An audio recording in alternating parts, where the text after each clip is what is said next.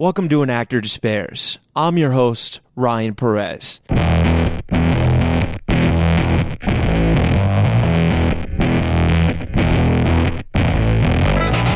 Today my guest is one of the kindest men I know, Bill Crouch. Bill is an actor and a writer who wrote a piece called Sodomy Rules that's a one-man show that explores all the outdated laws related to sodomy. He's such an outstanding actor and giving writer. I'm so excited for you guys to hear it. Here it is.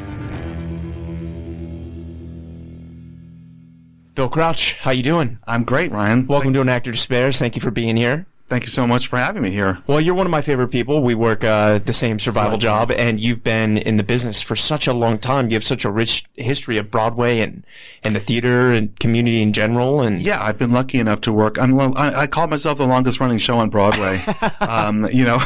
I've been working for Sandbar for like 25 years. Wow. Yeah. So you got to experience real New York, in the early days. And yeah, I came here in the late 80s when it was still really scary. And you have a show that's about to come out called Sodomy Rules. Sodomy Rules, the Bowers v. Hardwick trial. But before we dig into the work, I like to start at the beginning. So you grew up in Buffalo? Yeah, I grew up in Buffalo, New York. Yep. Well, I grew up in Buffalo and Rochester. I kind of come from two cities because I was born in Buffalo, and then my parents moved me to Rochester, and where I went all the way through high school, and that's really where I started theater. Got it. And then I moved back to Buffalo for college and did the theater program there at UB. Talk to me about how you got into theater as a child. Were your parents, was that something they kind of like, hey, Bill, do this? No, I was like that weird kid. Like, I was like 5 years old and I saw like Cinderella on TV. There was a black and white version, I think, with Leslie Ann Warren. And I was like, what is that? Wow. That's a cool idea to sing your thoughts. Yeah. And everyone thought I was kind of weird and strange. And I kept being weird and strange until about high school. And then we had this very cool woman come to Fairport High School in Rochester. Her name was Midge Marshall. And she was really interested in getting kids involved in really advanced level scripts. She liked kids who read a lot. And so she grabbed a bunch of us and started a drama program. I worked with a guy named Gordy Hoffman, whose younger brother you might have heard of, Philip Seymour Hoffman. Yeah. And so we were all in that program, with Midge together, and she was just kicking our ass and making us do really advanced stuff like a lot of people don't know this, but Phil Hoffman's first time with Death of a Salesman was in high school. Midge made him do Willy Loman. Yeah, I remember hearing about that in the documentary. Did you get to see it? I didn't get to see well, I saw the Broadway. I saw him at Broadway. Yeah. I would worship him. But no, I had already gone to Buffalo, and she had me do Passion of Dracula. So I was doing like these really adult-themed plays like J.B. Archibald MacLeish when I was in high school. Wow. So that's what turned me on to it. Really was Midge Marshall in that program, and there was a wonderful music program there too. A guy named Lonnie Arnold was our music director, and he had us do all these really intense classical pieces, and he made me sing solos when I was too scared to do it, and that's how it started. Wow. And so when you got into it, did you feel that click of like, this is it? Because I think, as a scared gay kid growing up in a conservative town, you get bullied a lot. And I was just bullied a lot. And then all of a sudden, when I got on stage, there was some power there. Wow. All of a sudden, I wasn't afraid of things in general. And that happened right away. And then Midge had us auditioning for this, it was the acting company, John Houseman's acting company, did a summer school program for young people, New York State School of the Arts. And I got into that. And it was that was really formative, and they taught us how to just, do mask work and that kind of stuff. Really advanced, creative stuff that was nothing like anything else I experienced in high school. So when I came back from my senior year, I was like big man on campus. Yeah. I thought I was, hot stuff. And were your parents very supportive of this? Incredibly. I had a really liberal mom and dad. Oh, it's amazing. Yeah, I was really lucky.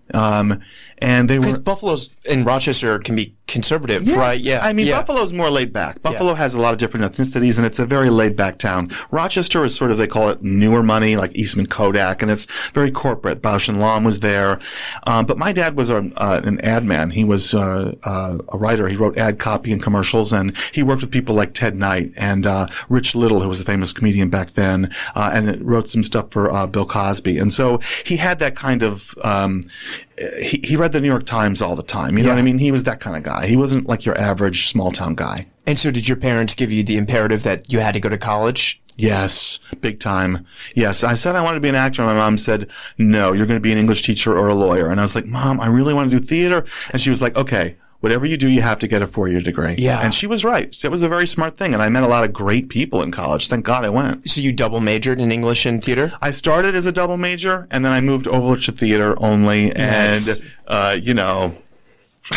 That's amazing. And how was the program? It was fantastic. We had a guy named Saul Elkin was the chairman of the department then, and he's just recently stepped down. He knew Joe Papp in New York, so they would trade, you know, ideas back and forth. And we had a summer Shakespeare in the Park program that was free to the people of Buffalo. So people came and they did 3 shows. One they would take around, but the other 2 were in rep on this beautiful stage in Delaware Park, which was just this gorgeous park in Buffalo. A lot of people don't know about this, but it's a wonderful, wonderful program that still goes on today through the university. It's great. So did you graduate with an equity card then? Or? I did not. Oh, no, okay. I didn't even have equity points when I came to New York. I really didn't. There was a great regional theater in Buffalo at the time, Studio Arena. I auditioned for some stuff and didn't get in. And so when I came to New York, I was, you know, really green. I had nothing. Was the LA thing even something you considered, or because theater was your thing, New York was the only way to go? Yeah, it just seemed too scary to go all the way out to LA. Honestly, I was just a kid. You know, I moved here with my friends from college. They said, "Bill, do you want to split a house with us?" And I was like, "Yeah, how much do you think the rent's going to be?" And they were like, $200 a month. And I was like, "Whoa, that's a lot of money." Wow. $200 a month.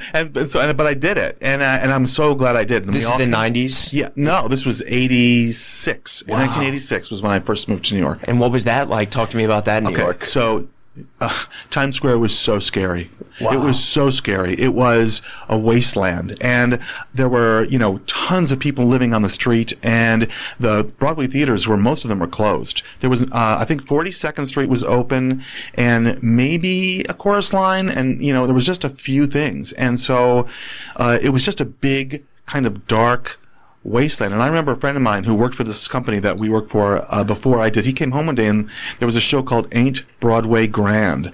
And he said, "I think Broadway's dying. I don't think it's grand." I said, "I don't think there's going to be a Broadway in 20 years. And then everything got turned around. You know, they just... And was that partially because of like the gay men's health crisis and so many different, you know, theater people were dying? And Well, I think it was because the industry itself didn't understand its worth. It didn't know. Like, there had been a lot of graft and a lot of problems with New York City. Yeah. And then, you know, they started to turn around with, you know, I don't want to say any particular mayor. I don't really know. I know it was Koch and then, Giuliani. And I think Giuliani was the one who made the deal with, Mike Eisner at Disney. I'm not sure about that. There were some great articles in the mid-90s about the restoration of Times Square and how there was going to be a lot of money pumped into it, because they found out that a lot of people who think about New York City at that time in the late 80s, early 90s were thinking about Broadway, but they didn't actually know how to go to a Broadway show.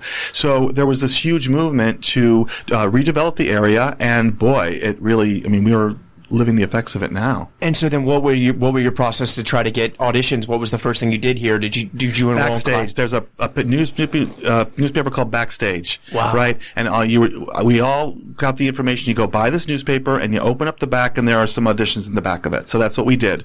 And there were people who knew, like, when Backstage was going to be delivered to your area earliest in the morning, so they would go and get it first.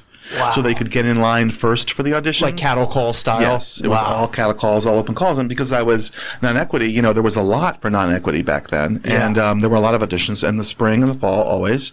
And then I would just go, you know, circle about 5 or 6 things, and I usually got something. And, you know, I would just go do it. So you were getting traction? Yeah. Wow. Yeah, I did a lot of musicals. I did Matt and the Fantastics, and I did the very tail end of the Evita, one of the Evita national tours for 6 months, and that was all through my non-equity friends. Wow, that's amazing. And then so talk to me about exactly how you got into writing. That is a great question. I think, you know, I got into writing because I did this book called The Artist's Way. Have you ever heard of that? No. The Artist's Way. It was really big, like, in the mid-90s, like 94, 95, 96, somewhere in there. And it's like a workbook, and you just sort of work through it. Each day you do some writing and stuff, and it was to sort of address your concerns that you have as an artist. Like, you know, am I working enough? Am I working hard enough on my career and all that stuff? And it was wonderful. And one of the things that they do is they have you write morning pages. So every morning you get up, and you have to write for at least 2 or 3 pages every day. And that was, I never knew that I wanted to do that. Yeah. And my dad would always ask me, "Bill, don't you want to be a writer?" And I'd be like, "No, I'm going to be an actor." And then, no, I just loved writing. And so When I moved into Manhattan Plaza, that was like the year, like 1999. That was when I got into Manhattan Plaza. That's it. That's at like 43rd and 9th. Yeah. Right? Yeah. And it's a place that, well, basically they take 30% of your income for rent. And that was the first time I had enough money to work enough so that I could take time off and just study. Wow. And so that's when I started writing. That was when I started to write this play, Sodomy Rules. It started in the year 2000. And were you workshopping at this as you wrote? Like, were you having friends read it aloud? Like, what was your process like? My first process was, what do I want to write about? And why do I want to write about it? Yeah. So I was just bumming around looking for something that I really wanted to write about. And I thought, I don't think I want to do a one-man show about my life. I think I want to do it about something else. And that's when Anna Deavere Smith was doing Fires in the Mirror and Twilight Los Angeles. She was doing all those plays. And I had seen them on PBS. And she would go and interview people around a major event, and then become those people in the interviews. Wow. And so I thought, that's how I'll do my play. I still didn't know what I wanted to write about. And Laramie Project at this point didn't exist Laramie yet. Project had happened a little later than this, but Yeah. that also gave me huge fuel and momentum. I bet. And when I saw that, I thought, oh, maybe I should write this play for a group of people to do. I just didn't know. Yeah. And so I found this little book called, it was like the ACLU Guide to Gay and Lesbian Rights. And I was like, oh, I wonder what my rights are. I had no idea what gay and lesbian rights were or if they would even pertain to me. So I was reading through this little book in the bookstore, and it talked about this case where a guy was arrested in his bedroom and for having sex with his boyfriend. And I thought, how could that possibly be, Yeah. And so I started to find out about it. So I called the ACLU and I said, do you have any information on this Bowers Hardwick case? And they were like, well, yeah, actually, we have the whole transcript of the Supreme Court trial. It was a really big deal. So they sent it to me in the mail for free. They just sent it to me. I said, well, I'm thinking about writing a play about it. And they were like, do it. So they sent the transcript, and on the back were some lawyers' names and phone numbers. And I didn't know if they were for or against the gay guy. I didn't know. Yeah. So I just called the first name on the list, and it was still the same number. But it was from, like, the trial happened in 86, and I was calling this guy in, like, the year 2002. Wow. And it was the same phone number. It was a lawyer's name. And he picked up the phone. He was like, hi, yeah, this is John Sweet. And I was like, so my name is Bill Crouch, and I'm a playwright. Lie. I'd never written a play before. And I said, I just wanted to ask you some questions about this Bowers Hardwick case, about this guy, Michael Hardwick. And he was like, oh, yeah, he was my client. I represented him, and, we agreed to represent him for the fee of $1. And I said, you were his lawyer? And he said, yeah, I was his lawyer. And I said, well, I'd like to interview you and maybe write a play about it. And he said, okay, here's the deal. Why don't I get Lou Levinson on the phone, and we'll call Kathy Wilde. We'll get everybody involved. No, he said, you know what? Just come down to Atlanta. Stay with me and my wife Midge for a weekend or two, and we'll just bring everybody to the house, and we'll just start interview process. So Did you? Yeah. So, it took me a little while to get it all together, about 6 or 8 months, and then I just hopped on a plane and flew to Atlanta and rented a car while I was down there. And John and Midge, they were having a huge bridal party shower for some friends of theirs. And so John said, Bill, you're going to have to help me get the house ready. That's going to be my fee for giving you all these interviews. And I said, cool. Well, John he was like 55 at the time, and he has the energy of 10 men. And so we did not stop talking and working for 3 days. I have never been so exhausted in my life. We were cleaning lawn chairs and cleaning off the back patio and getting tables ready, and they were having this huge freaking party. And in the meantime, I'm desperately trying to make sure my tape recorder's working to get all these great people that he had me interview. It was incredible. So you were inundated with information. Inundated, and I had all these tapes, and I met people at like gay bars and restaurants and stuff. And then I came back to New York. And I still had a lot of questions because I wasn't a lawyer. I had no law. So I had to kind of teach myself the law. I had to kind of stop what I was doing and go to the library and talk to people and talk to lawyers about how to understand how the Supreme Court works. Yeah. How case law works, all those kinds of things. And then I had to kind of figure out how to make that interesting for people who don't have time to learn all that stuff, Totally. right? To tell a fun story about this crazy case. And then you knew you had something. I got really depressed, and I put it away for about 12 weeks and lie in bed and just thought, I'm crazy. I don't know what I'm doing. Why am I doing this? And then I took one of the tapes out. It was John talking to me. And I just stuck it in the tape machine. I said to myself, just listen to it. Just listen to it and see if there's anything you can do with this. And the first thing he said was, so, you know, there's hundreds of ways you could fight against the oppression of gay people. We decided to go to the core issue, sodomy. When you took on sodomy, you weren't talking about peripheral issues. Yeah. You weren't talking about gay science teachers or issues that required people to interpolate things. We're talking about the raw fact. Because, you know, oral genital sex, that's their concern. That's the essence of it. I mean, everybody would like a gay science teacher if they thought he or she never had any relationships with anybody. You know, don't ask, don't tell. No, we're talking about the heart of it. And we thought it was pretty important stuff, brother. And so did the judge, because he moved us on to the next level. Wow. And was such a beautiful paragraph, such a beautiful train of thought, and such a simple way to talk to the audience about why it was important for him, a straight man, to sort of figure out what he was going to do and how it was going to go. I thought, I have to write that down. Yeah. I have a responsibility now to document this. And then as you started writing, you pretty early on got picked up at New York Theater Workshop, right? Well, I just sent an email to Jim Nicola. I had gone to see a show there because that's my dream place to do the show someday, maybe in the future, and, you know, in a perfect bubble. And I saw a show there, and of course I loved it. And, they had this little coffee cart. And then when I got home, I looked at their website. Just how could I send them, the script? Yeah. And on the website, it said, talk to Jim about our coffee service. Now, I knew Jim was the artistic administrator's name, so I thought maybe it's Jim Nicola. So I sent a little thing to the coffee service place and said, the coffee was great. By the way, I'm writing this play about Bowers Hardwick. Do you have any interest? And I got an email right back from Jim saying, hi, this is Jim Nicola, artistic director. Yeah, I have a lot of interest in that. Why don't we meet for coffee? Wow. And so he just met me for coffee in my neighborhood. We talked a little bit. He said, okay, why don't you bring what you have? I know it's not done. I know it's not ready.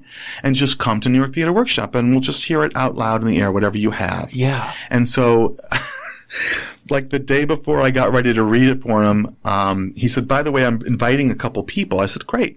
I said, who? He said, Moises Kaufman and a young director friend of mine. Oh my God. So when I got there, it was in full rehearsal, like there were 8 shows going on. And Jim said, Bill, I'm really sorry we don't have a room. Why don't you come upstairs? We'll do it in the kitchen. Yeah. So I was upstairs in the kitchen at New York Theater Workshop at this little table like this, and they were on one end and I was on the other. And fortunately, I had practiced all the voices, it's a lot of Southern accents, and I had worked on it a good bit.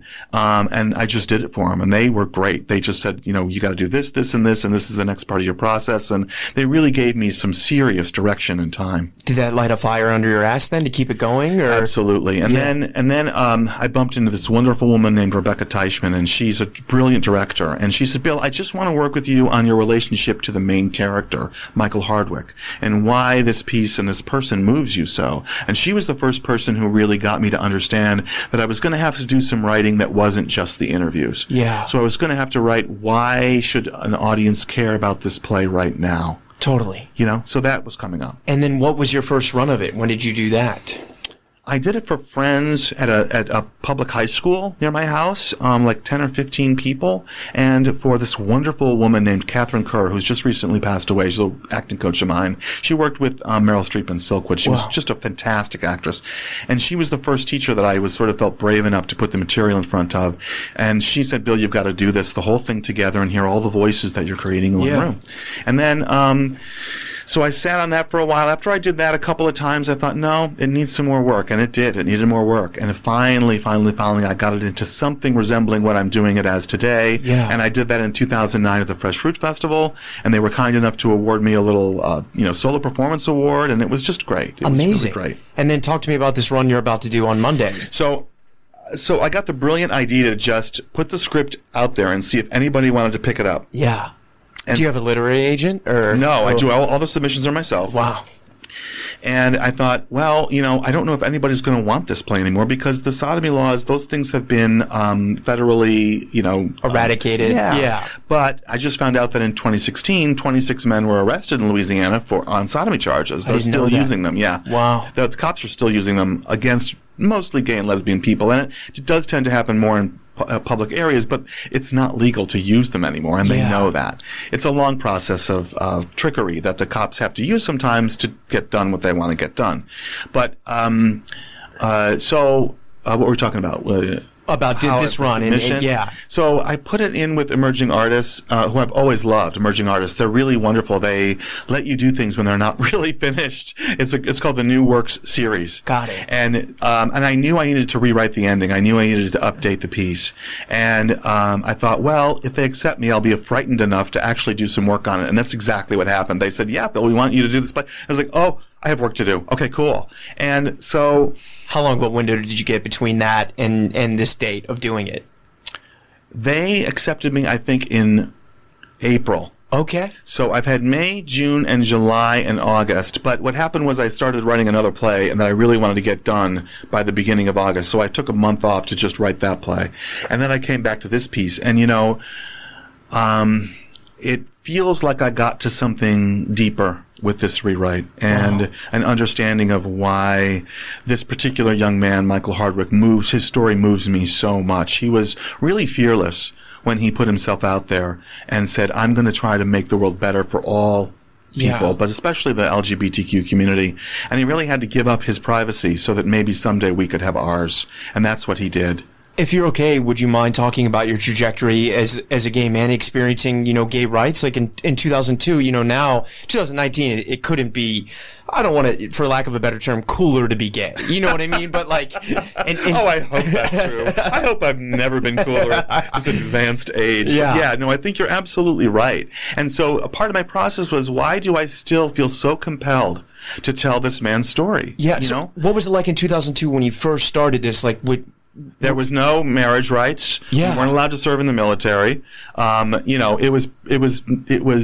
It was frustrating to know that my brother had been together with his husband for 20 years, but they weren't allowed to get married. Wow. It was very strange to me that we were living in that kind of world. But it was also, like when I first came to New York City and ACT UP was starting and all that stuff, and they were marching in the streets and the gay pride parades, it was very compelling to be a part of the movement. Yeah. And I feel like a lot of that, we've accomplished a lot of the major goals. Yeah. And so where is gay activism, or is it needed, or is it something we should care about? Well, then along comes Donald Trump. Yeah. And to be quite frank, it fired me up and a lot of my artistic friends. Totally. And I think Same the here. zeitgeist right now is, hey, he's not kidding. He wants to enact religious freedom legislation. And so when Mike Pence with conversion therapy, it's disgusting. Yes. Yeah. It's really happening. And so the legislation that they're trying to push through now is basically, if someone has a firm religious belief, and they have a state-sanctioned license, like if they're a paramedic or if they're a pharmacist,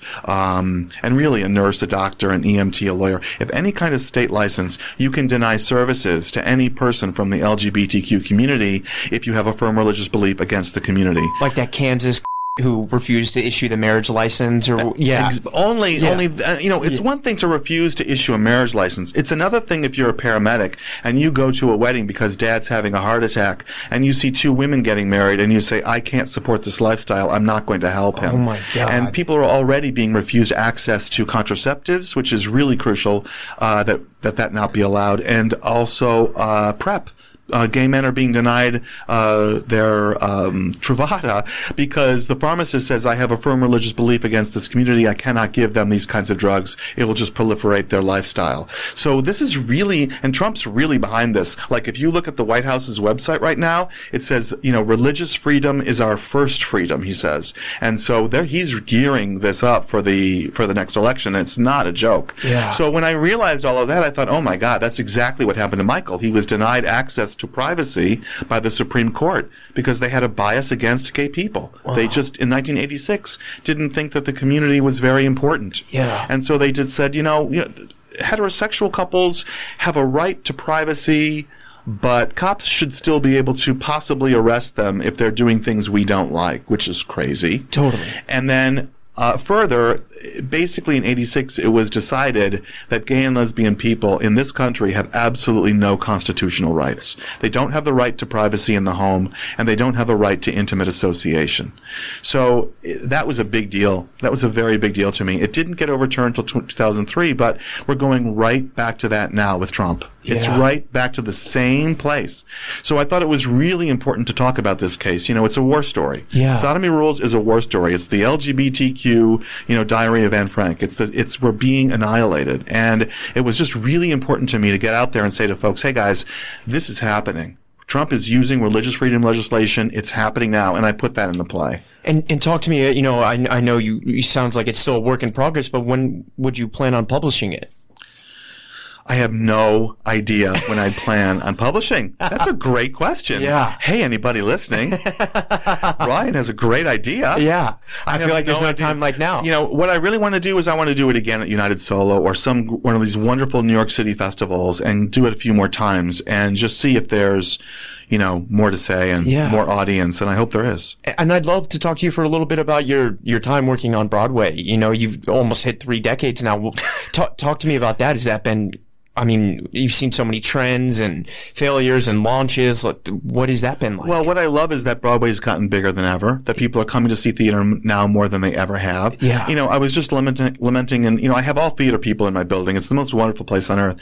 And one of the guys was just lamenting at how expensive it's gotten. And that's really true. It has gotten very, very pricey. Broadway being? Yeah. But because of, things like concessions and the things around Broadway making money because it's a growth industry and stuff, off Broadway is being served in some ways by that money too. People have time to, make money and then go do their equity or non-equity shows that are not major Broadway or off-Broadway shows.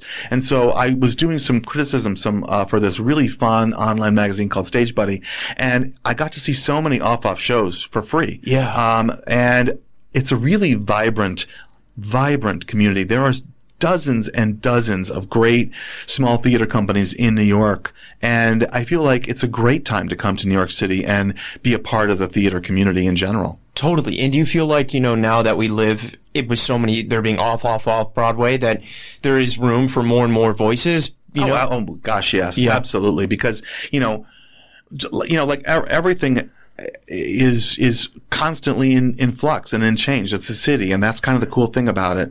But the young voices that are coming to the city now, they have something very different to say than I had to say 30 years ago. Yeah. And it's really interesting to hear. Totally. There's a lot of information being given to young people now really quickly, right? With the internet and all that kind of stuff. We didn't Google anything when I came to New York. There was no Google. For me either as a kid. Yeah.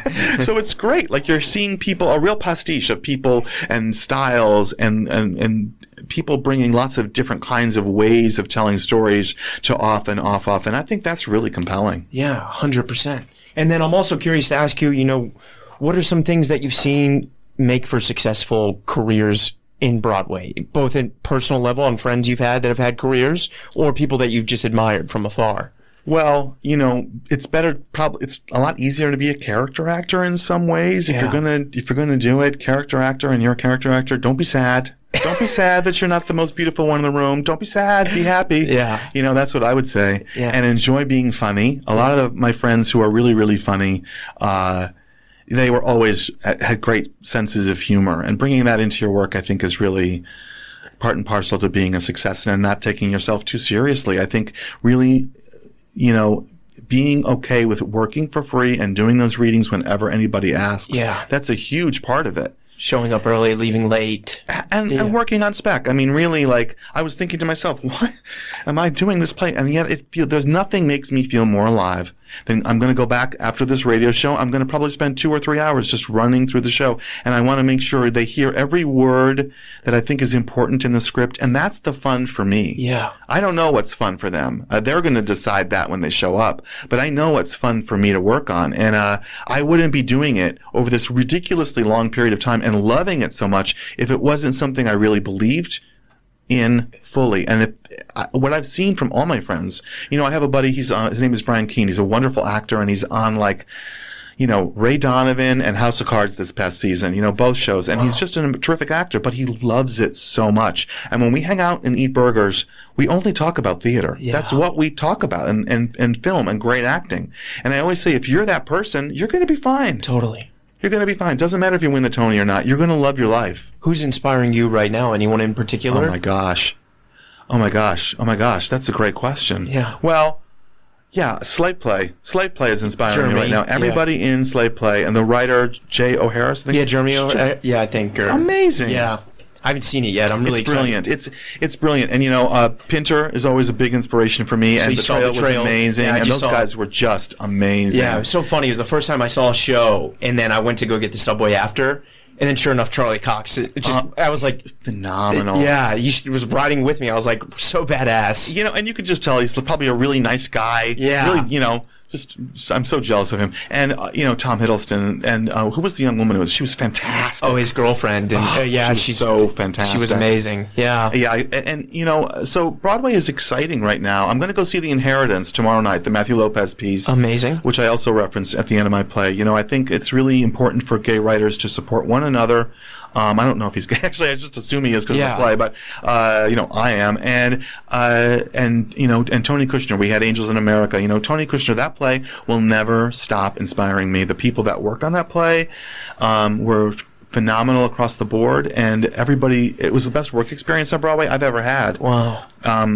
The audience was so spectacular. I just want to say, if you're hearing this podcast and you came to see Angels in America at the Simon, I am your fan for life, because that group of people, the fans that came to see that show, would talk to me about the show. They looked you right in the eye. They treated you like a human being. It was fantastic. That's amazing. And there were thousands of them that came to see that show. And to a person, everybody, the house manager, the ushers, everybody was just like, wow, what a great audience. Yeah. And I think that really says something about the writer. Totally. What he asked all of us to understand.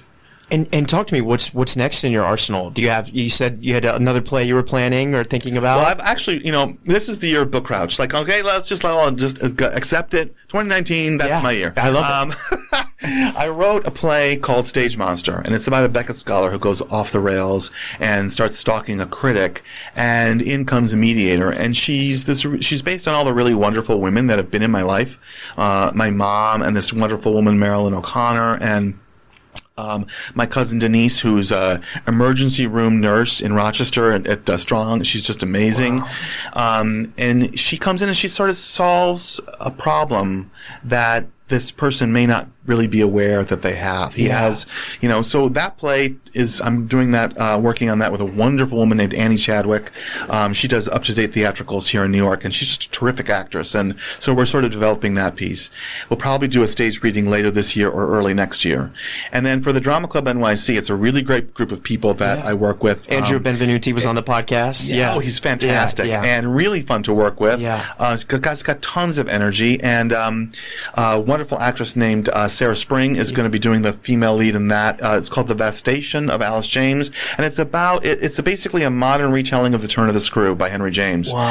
Henry James had a sister named Alice James in real life, and a brother named William James. Now, William was a brilliant psychologist and also sort of a philosopher, but he worked on the James Lang theory of emotion, which Lee Strasberg used to work with the method here in New York. It was a really interesting idea that we don't remember emotions separate from our body. Totally. So Alice was involved in all those, and she was sort of the prototype for the governess. When you see The Turn of the Screw, Michelle Dockery, I think, plays it in it's really Alice James. And so I wanted to write a play about that. That's amazing.